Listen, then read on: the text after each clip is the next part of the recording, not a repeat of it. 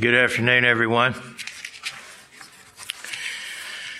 In Revelation 20, in verse 15, we're told that anyone who is not found written in the book of life will be cast into the lake of fire. What is this book of life? When and how can one's name be written in it? And what can you do to make sure that your name is there? That's what I want to discuss in today's sermon, the book of life. The fact is, God wants everyone to have salvation. He wants everyone to have salvation. Jesus, we're told in 1 Timothy chapter 2 and verse 6, 1 Timothy 2 and verse 6, gave his life as a ransom for all. A ransom for all, not just some, but for all. And in 1 Timothy 2 and verse 4, we read that God desires all men to be saved and to come to the knowledge of the truth. God desires all men to be saved and to come to the knowledge of the truth. Since God's desire is for all men, all human beings to be granted salvation, means that he has made provision for that opportunity to be granted to all people. And it is an opportunity to be granted to all people, an opportunity for salvation. It doesn't mean that all will be saved in the end, but that everyone will have the opportunity to meet God's requirements for salvation. Peter wrote in 2 Peter chapter 3 and verse 9, 2 Peter 3 and verse 9, the Lord is not slack concerning his promise, as some count slackness, but is longsuffering toward us, not willing that any should perish, but that all should come to repentance. It is God's will, it's his desire that all come to repentance, and he has made provision to make that as likely as possible. But, of course, the individual has the final say in whether he will repent or not. We're made free moral agents. To repent in this context means to turn to God in faith, to turn from sin, to quit disobeying God's commandments, to humble oneself before God, to seek his forgiveness and favor, and yield to him. It means to have a change of mind and heart that is surrendered to God and his will as expressed in his word, instead of seeking one's own will in opposition to God's word. That's what repentance is. God offered eternal life to the first pair of humans, Adam and Eve. He offered them eternal life, but they rejected it. In Genesis 2 and verse 7, it says, the Lord God formed man of the dust of the ground and breathed into his nostrils the breath of life, and man became a living being. The Lord God planted a garden eastward in Eden, and there he put the man whom he had formed. And out of the ground the Lord God made every tree to grow that is pleasant to the sight and good for food. The tree of life was also in the midst of the garden, and the tree of the knowledge of good and evil. And then going on in Genesis 2 with verse 15, Genesis 2 and verse 15, it says, the Lord God took the man and put him in the Garden of Eden to tend and keep it.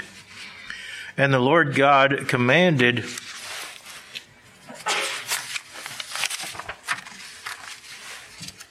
the man, saying, of every tree of the garden you may freely eat. And the Hebrew actually is eating you shall eat. It's a command. It was a command to eat of the trees of the garden. But he said, of the tree of the knowledge of good and evil you shall not eat, for in the day that you eat of it you shall surely die. Not meaning that he would die in that very day, but that he would incur the death penalty for disobeying God's word in that regard. The Hebrew root for the word translated knowledge here includes the meaning of designation. Not just to know what's good and evil, but to designate, to decide what is good and evil. And so the implication is that mankind was forbidden from designating or determining for himself what is good and what is evil, or in other words, becoming his own lawgiver in place of God. Scripture tells us in James 4 and verse 12, there is one lawgiver who is able to save and to destroy. There is one lawgiver, and that one lawgiver is God. He did not give that prerogative to Adam and Eve. He has not given that prerogative to other humans who have taken it upon themselves to determine what is right and what is wrong apart from the law of God. And yet that's the way mankind has gone about living for 6,000 years, deciding for themselves what's right and wrong in their own eyes. When Eve told Satan, the tempter, the adversary, that God had told her, along with Adam, that they would die if they ate of the tree of the knowledge of good and evil, we read in Genesis 3 and verse 4, that the serpent said to the woman, "You shall not surely die. For God knows that in the day that you eat of it, your eyes will be opened, and you will be like God, knowing good and evil." In other words, they would become their own gods. They would be making their own rules, and they did not need to listen to their Creator with Satan's message, and they did not need God to have eternal life because they would not die. Nevertheless, when they sinned by disobeying God, they earned the death penalty as God had warned. And so we're told in Genesis 3 and verse 17, then to Adam he said, "Because you have heeded the voice of your wife, and have eaten from the tree of which I commanded you, saying, you shall not eat of it. Cursed is the ground for your sake. In toil you shall eat of it all the days of your life. Both thorns and thistles it shall bring forth to you, and you shall eat the herb of the field. In the sweat of your face you shall eat bread till you return to the ground. For out of it you were taken, for dust you are, and to dust you shall return." So he was sentenced to die. And then his body would decay and he would return to the ground from which he was taken. So we read in Romans 5 and verse 12, "Therefore, through one man sin entered the world, and death through sin. And thus death spread to all men because all sinned." Death entered the world, and death spread to all men because all sinned. However, had Adam and Eve obeyed God and eaten of the tree of life, they would have been given the Holy Spirit and the gift of eternal life. But their sinful condition after they had disobeyed God cut them off from the gift of eternal life and from the presence of God. And so we read in Genesis 3 and verse 22, "Then the Lord God said, Behold, the man has become like one of us, to know good and evil." And as I mentioned earlier, that means to determine for himself what is good and evil. He made himself his own lawgiver and rejected God's laws. And so God said, "Now lest he put out his hand and take also of the tree of life and eat and live forever. Therefore the Lord God sent him out of the Garden of Eden to till the ground from which he was taken." So the upshot of that is to be permitted to remain in God's presence requires obedience to his commandments.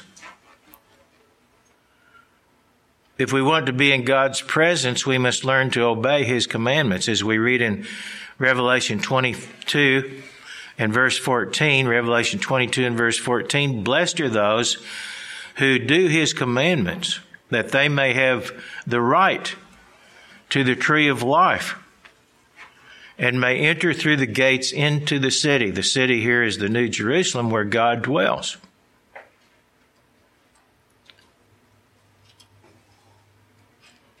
And says, blessed are those who do His commandments, that they may have right to the tree of life and enter through the gates into the city. To be granted the gift of eternal life requires overcoming sin. It requires overcoming sin. In Revelation 2 and verse 7, it says, he who has an ear, let him hear what the Spirit says to the churches. To him who overcomes, I will give to eat from the tree of life, which is in the midst of the paradise of God. But notice who is given that privilege? It is those who overcome, who overcome temptation to sin, who overcome deception, who overcome their own carnal inclinations. The tree of life and the book of life are linked. When one partakes of the tree of life, which represents repentance, obedience to God's commandments, and overcoming, then his name is written in the book of life. In speaking of the New Jerusalem, where God the Father and Jesus Christ will dwell with those who have been granted eternal life in God's kingdom, we read in Revelation 21 and verse 27, Revelation 21 and verse 27, but there shall by no means enter it. That is the holy city, the New Jerusalem. There shall by no means enter it anything that defiles or causes an abomination or a lie, but only those who are written in the Lamb's book of life. Only those who are written in the Lamb's book of life will be there to share eternity with God. Up to this present time, only a relative few among the vast multitudes of mankind have had their names written in the book of life. The true church of God is made up of those whose names are enrolled in that book of life, which is maintained in heaven by God. In the book of Hebrews, the author, whom I believe to be the Apostle Paul, compares our appearing before the invisible God to enter into the new covenant relationship with Him to the Israelites appearing before God when the old covenant was enacted at Mount Sinai. And so we read in Hebrews 12 verse 18, for you have not come to the mountain. This is written to the church. You have not come to the mountain that may be touched and that burned with fire, and to blackness and darkness and tempest and the sound of a trumpet and the voice of words, so that those who heard it begged that the word should not be spoken to them anymore, for they could not endure what was commanded. And if so much as a beast touches the mountain, it shall be stoned or shot with an arrow. He's talking about Mount Sinai, when God appeared to give the Israelites His covenant, to enter into that covenant relationship with them. It goes on to say of this event that it was so terrifying, the sight that Moses said, I am exceedingly afraid and trembling. We haven't come to that mountain, as Paul writes, but going on to verse 22, you have come to Mount Zion and to the city of the living God, the heavenly Jerusalem, to an innumerable company of angels, to the general assembly and church of the firstborn who are registered in heaven. Who are registered in heaven. That's where the names of those who are part of the true church of God That's where the roll book, the membership book, is kept. It's not kept in some church building on earth. It's kept in heaven. God knows who are His. And so we have come to appear before the General Assembly and Church of the Firstborn who are registered in heaven, to God, the Judge of all, to the spirits of just men made perfect, to Jesus, the mediator of the new covenant, and to the blood of sprinkling that speaks better things than that of Abel. See that you do not refuse him who speaks, for if they did not escape who refused him who spoke on earth, how much more shall we not escape if we turn away from him who speaks from heaven, whose voice then shook the earth, but now he has promised, saying, Yet once more I shake not only the earth, but also heaven. Now this yet once more indicates the removal of those things that are being shaken, as of things that are made, and the things which cannot be shaken, or that the things which cannot be shaken may remain. Therefore, since we are receiving a kingdom which cannot be shaken, let us have grace by which we may serve God acceptably with fear and with reverence and godly fear. For our God is a consuming fire.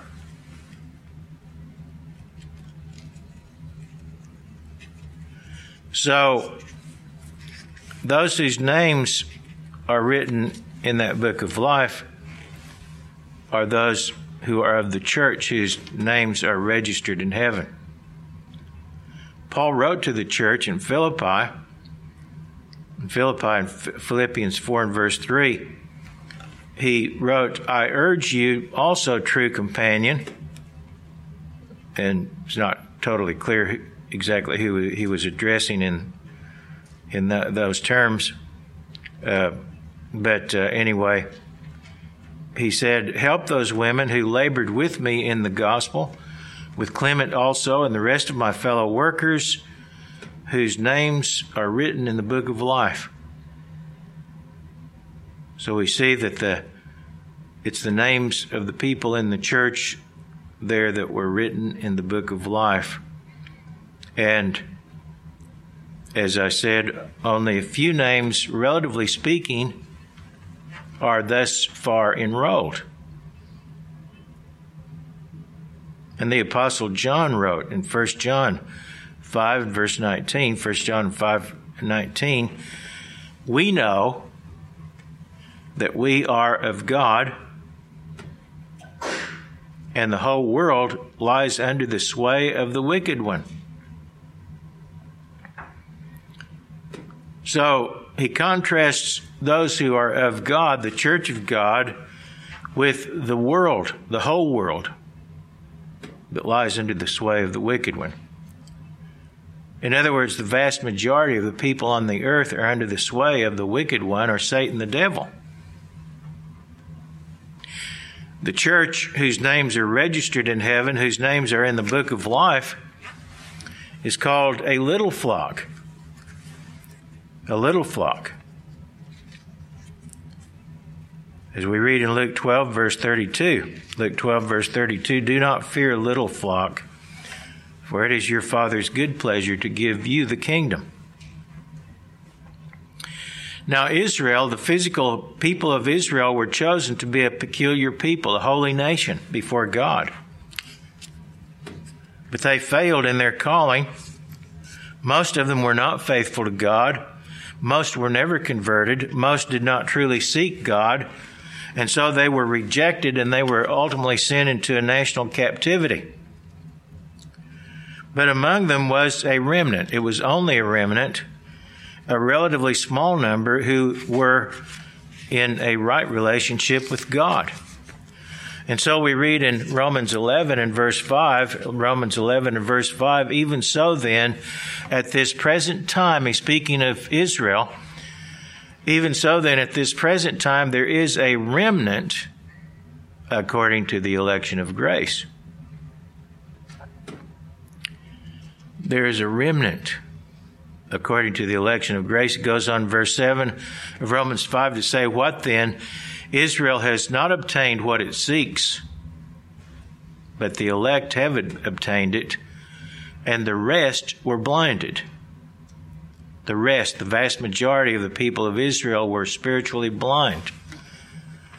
Just as it is written, God has given them a spirit of stupor, eyes that they should not see, and ears that they should not hear, to this very day. Jesus said in Matthew chapter 7 and verse 13, Matthew 7 and verse 13, enter by the narrow gate, for wide is the gate and broad is the way that leads to destruction, and there are many who go in by it. But narrow is the gate and difficult is the way which leads to life, and there are few who find it. There are few who find it. And so in this age, only a few, as the Bible confirms, have found or are finding the way to life. And this goes not only for the peoples of the physical tribes of Israel, most of whom don't even know their own genealogy and national identity. They don't know who they are, actually, where they came from. But it also goes for the Gentile nations. Paul wrote to the church in Ephesus, which was predominantly made up of Gentiles, that before their conversion, they were, as it says in Ephesians 2 and verse 12, before their conversion, they were without Christ, being aliens from the commonwealth of Israel and strangers from the covenants of promise, having no hope and without God in the world. And in effect, that sums up the condition of the entire human race down through history, with the exception of only a relatively small number. As Satan deceived Adam and Eve, he has deceived the vast bulk of mankind. In Revelation 12, verse 9, Satan is called a great dragon, and he is referred to as that serpent of old, called the devil and Satan, who deceives the whole world. He has deceived the whole world. He uses every trick and lie possible to deceive human beings, including the tool of false religious teachings. Jesus warned in Matthew 24 and verse 4, Matthew 4 and verse 4, 24 and verse 4, take heed that no one deceives you, for many will come in my name, saying, I am the Christ, and will deceive many. Just because somebody uses the name of Christ doesn't mean that he's telling you the truth. Yes, they would come in the name of Jesus Christ, and yet they would be deceiving their followers.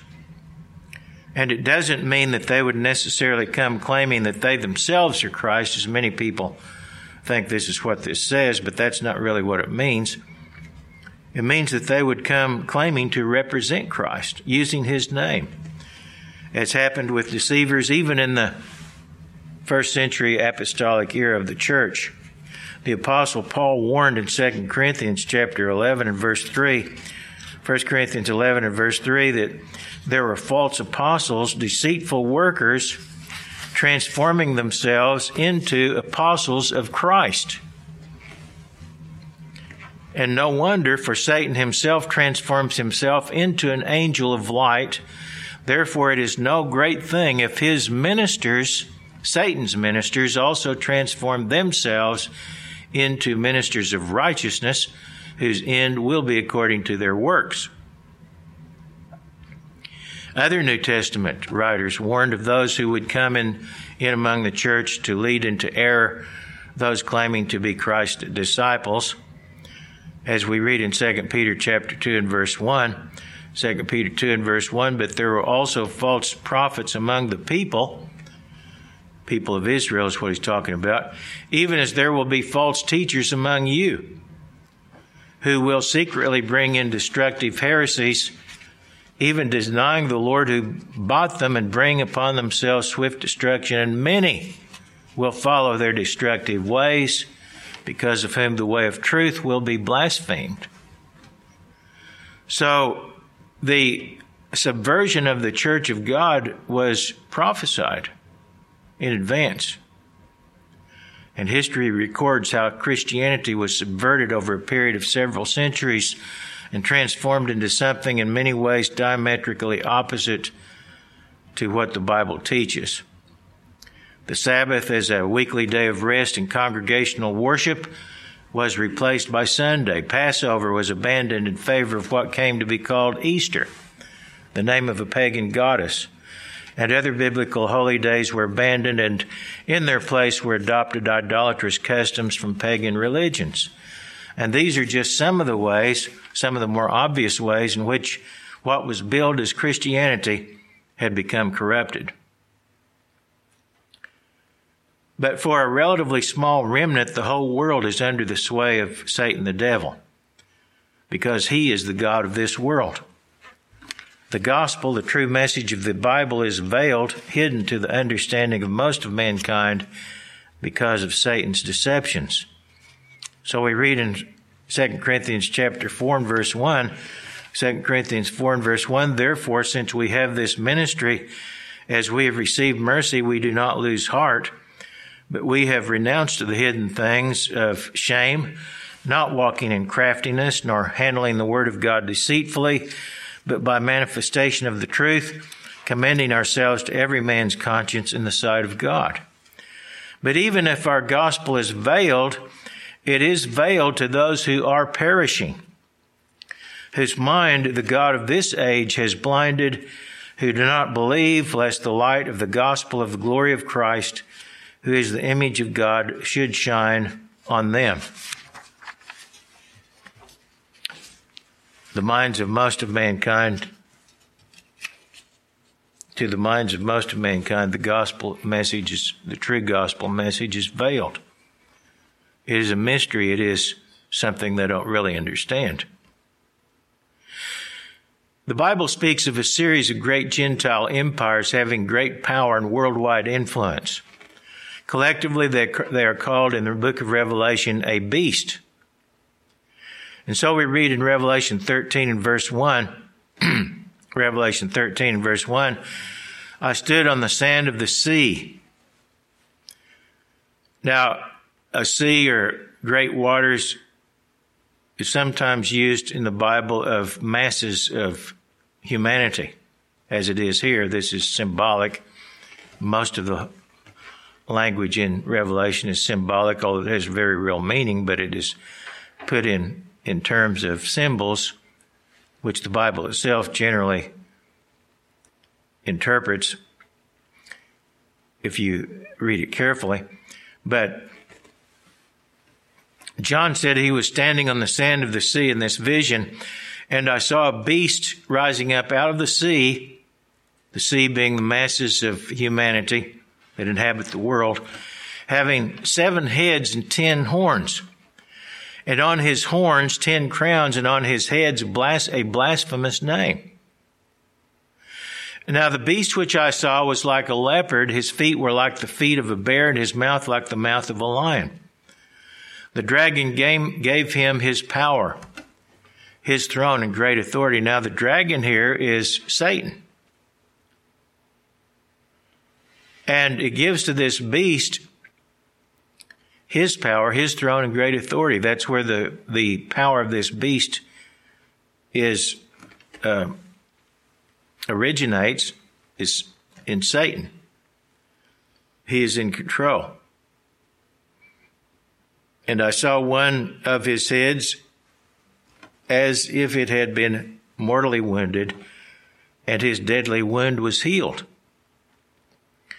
And all the world marveled and followed the beast. So they worshiped the dragon, who gave authority to the beast. And they worshiped the beast, saying, "Who is like the beast, who is able to make war with him?"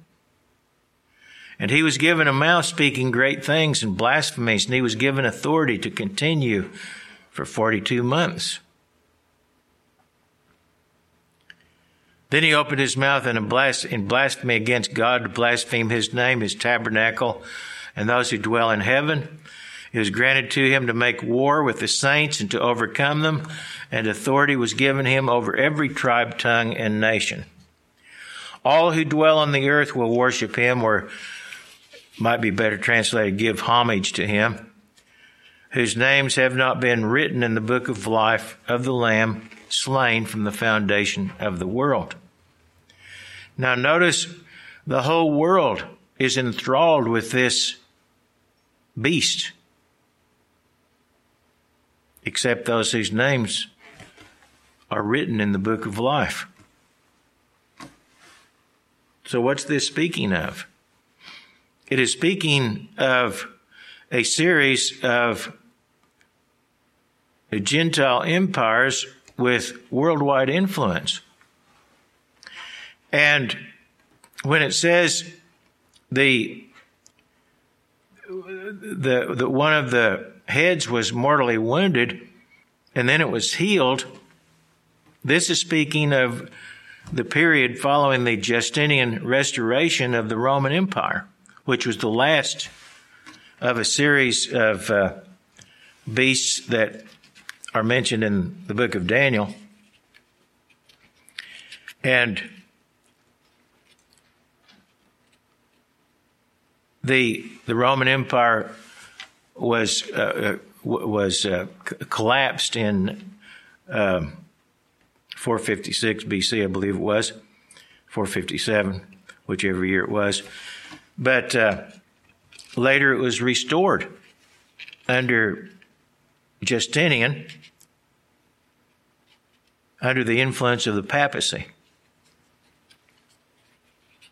And following that, there were a succession of so-called Holy Roman Emperors or kingdoms under the influence of the papacy, which lasted for 1,260 years, which on the principle of a day for a year is 42 months. 42 months of prophetic years is 1,260 years. And so from the restoration under Justinian 554 to the final defeat of Napoleon's empire, which spelled the end of this series of Holy Roman Empires, which occurred in 1814, there were 1,260 years. And during that period, the beast empire was the dominant power on the earth, and it ruled much of the world. In fact, at one point, the Pope divided the globe between Spain and Portugal, kingdoms that were under his influence. And those Christians who did not submit to the doctrines of the Roman Church were persecuted. Thousands, tens of thousands, perhaps millions of them were killed. Certainly millions were killed in the persecutions that occurred during the Middle Ages under the authority of the Roman Church. And we're told that all the earth will give homage to the beast in one way or another, as they have. The only exception would be those whose names are written in the book of life, because they would reject that system of worship and that political system. Now, this beast empire that is written about here in the book of Revelation is currently dormant. But the Bible prophesies a final resurrection of the beast empire, and Revelation 17 describes a succession of 7 kingdoms under the influence of a great false church. And these kingdoms correspond to the last 7 of the 10 horns of Revelation 13, verse 1. In Revelation 17 and verse 7, it says, "The angel said to me, 'Why did you marvel? I will tell you the mystery of the woman.'" The woman being a church, as a church is often in Scripture referred to symbolically as a woman. "And of the beast that carries her, which has 7 heads and the 10 horns, the beast that you saw was and is not, and will ascend out of the bottomless pit and go to perdition. As I said, this beast is not now. It is dormant. But it will ascend out of the bottomless pit, out of the abyss, and go into perdition. And those who dwell on the earth will marvel. Those who dwell on the earth will marvel when this occurs, whose names are not written in the book of life from the foundation of the world. When they see the beast that was and is not and yet is. This is going to be something that will be breathtaking to the vast majority of people on the earth. Here's the mind which has wisdom. The 7 heads are 7 mountains on which the woman sits. And mountains are often in prophecy representative of kingdoms. There are also 7 kings. 5 have fallen, 1 is, and the other has not yet come. And when he comes, he must continue for a short time. And this prophecy was actually understood and explained during the era of the Second World War, when the 6 of these resurrections of the Holy Roman Empire, so to speak, was in existence.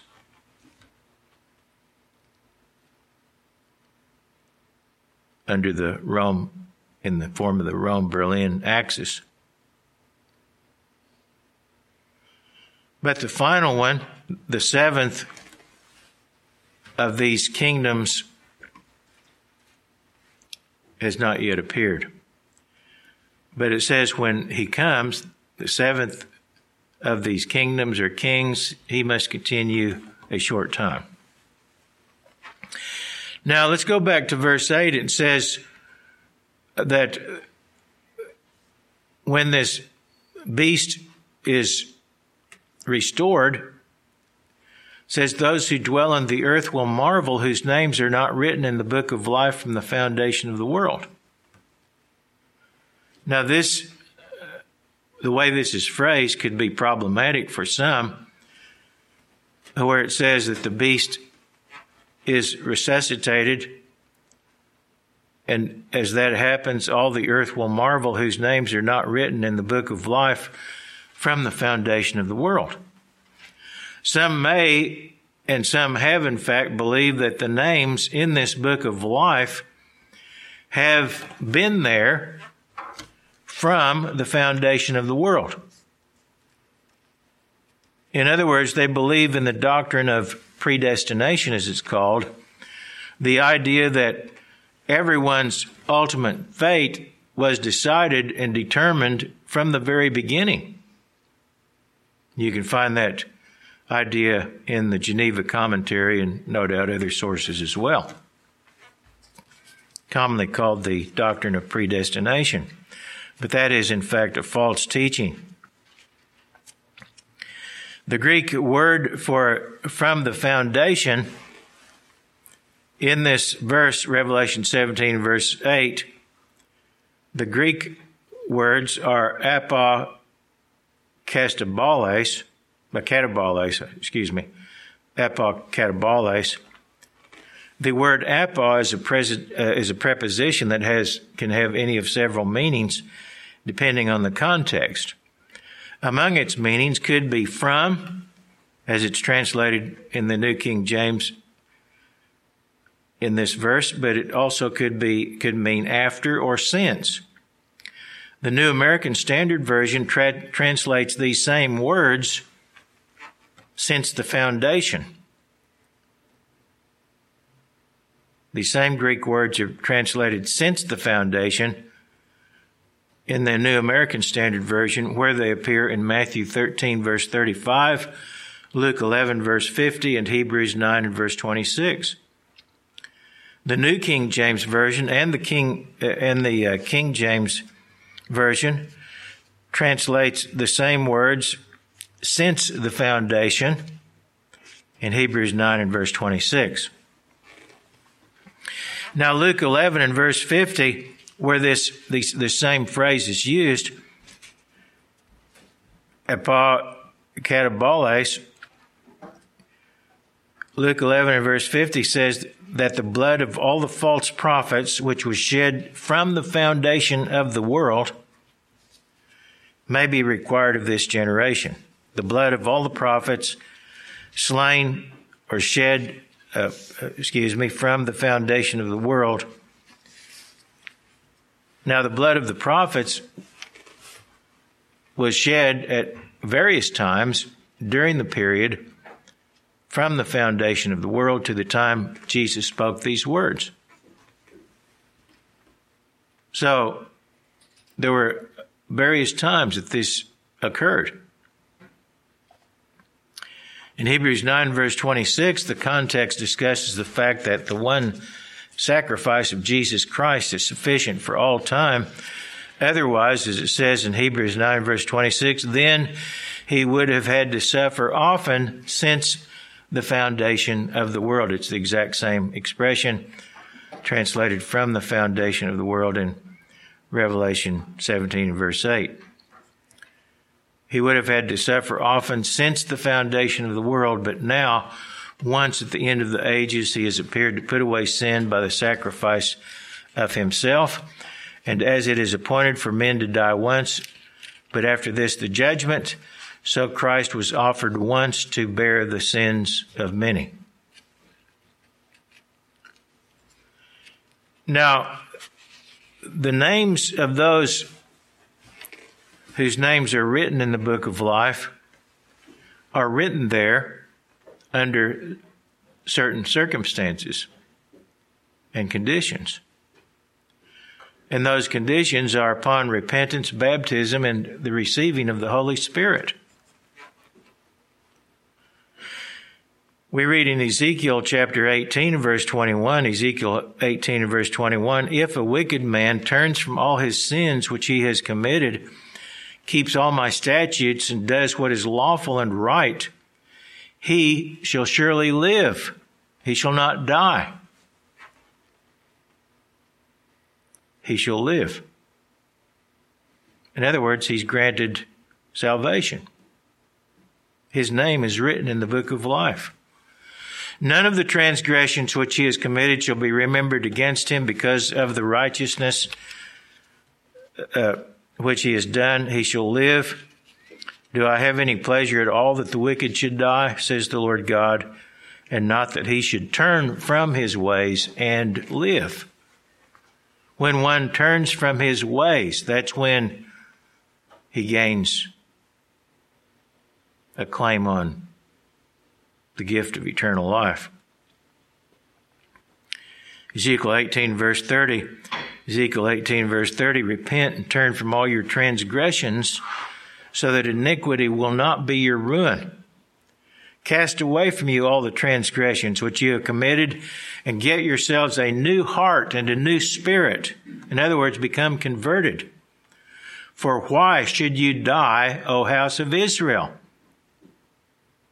For I have no pleasure in the death of one who dies, says the Lord. Therefore turn, or repent, and live. So the key to salvation, the key to eternal life, is repentance.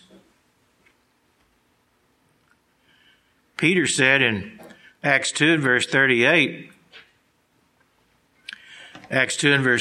repent, and let every one of you be baptized in the name of Jesus Christ for the remission of sins, and you shall receive the gift of the Holy Spirit. For the promise is to you and to your children and to all who are far off, as many as the Lord our God will call. And with many other words he testified and exhorted them, saying, be saved from this perverse generation. To be saved requires repentance, requires baptism, requires receiving the gift of the Holy Spirit. And so individual names have been written in the book of life at appropriate times as individuals have responded in a positive way to the calling of God from or since the foundation of the world.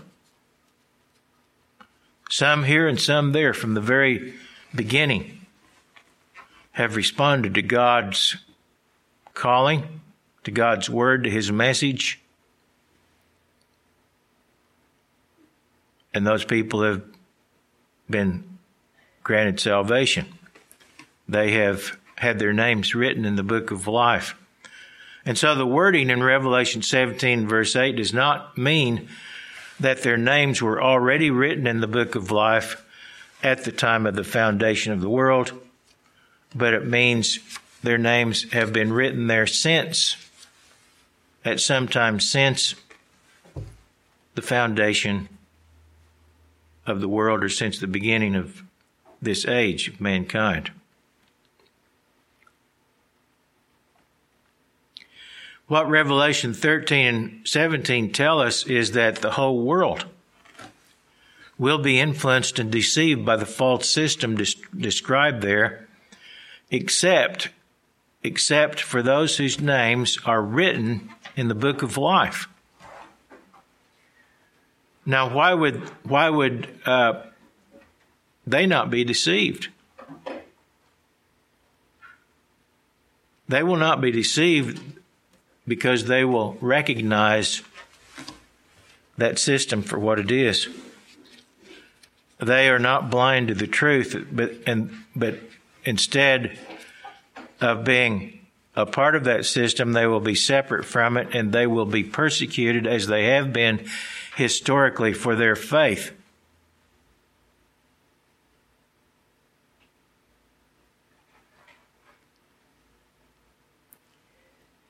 But if your name is written in the book of life, you're not going to be deceived, or you're not likely to be.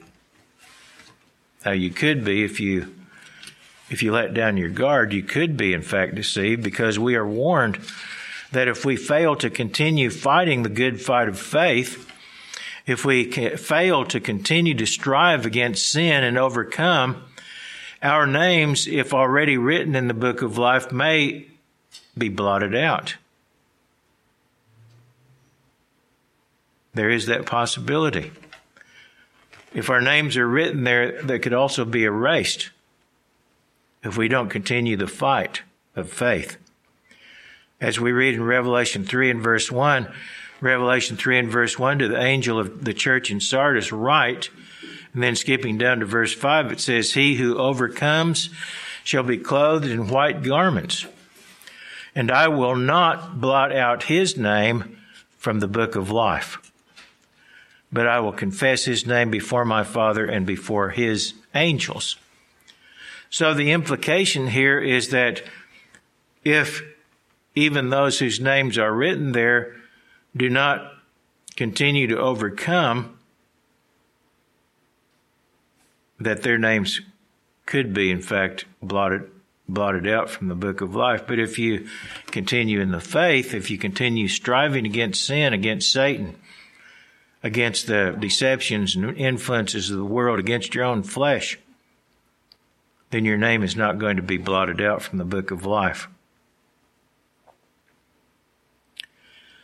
So, what we conclude from the scriptures I've read is that most people's names down through history have not, in fact, been written in that book of life.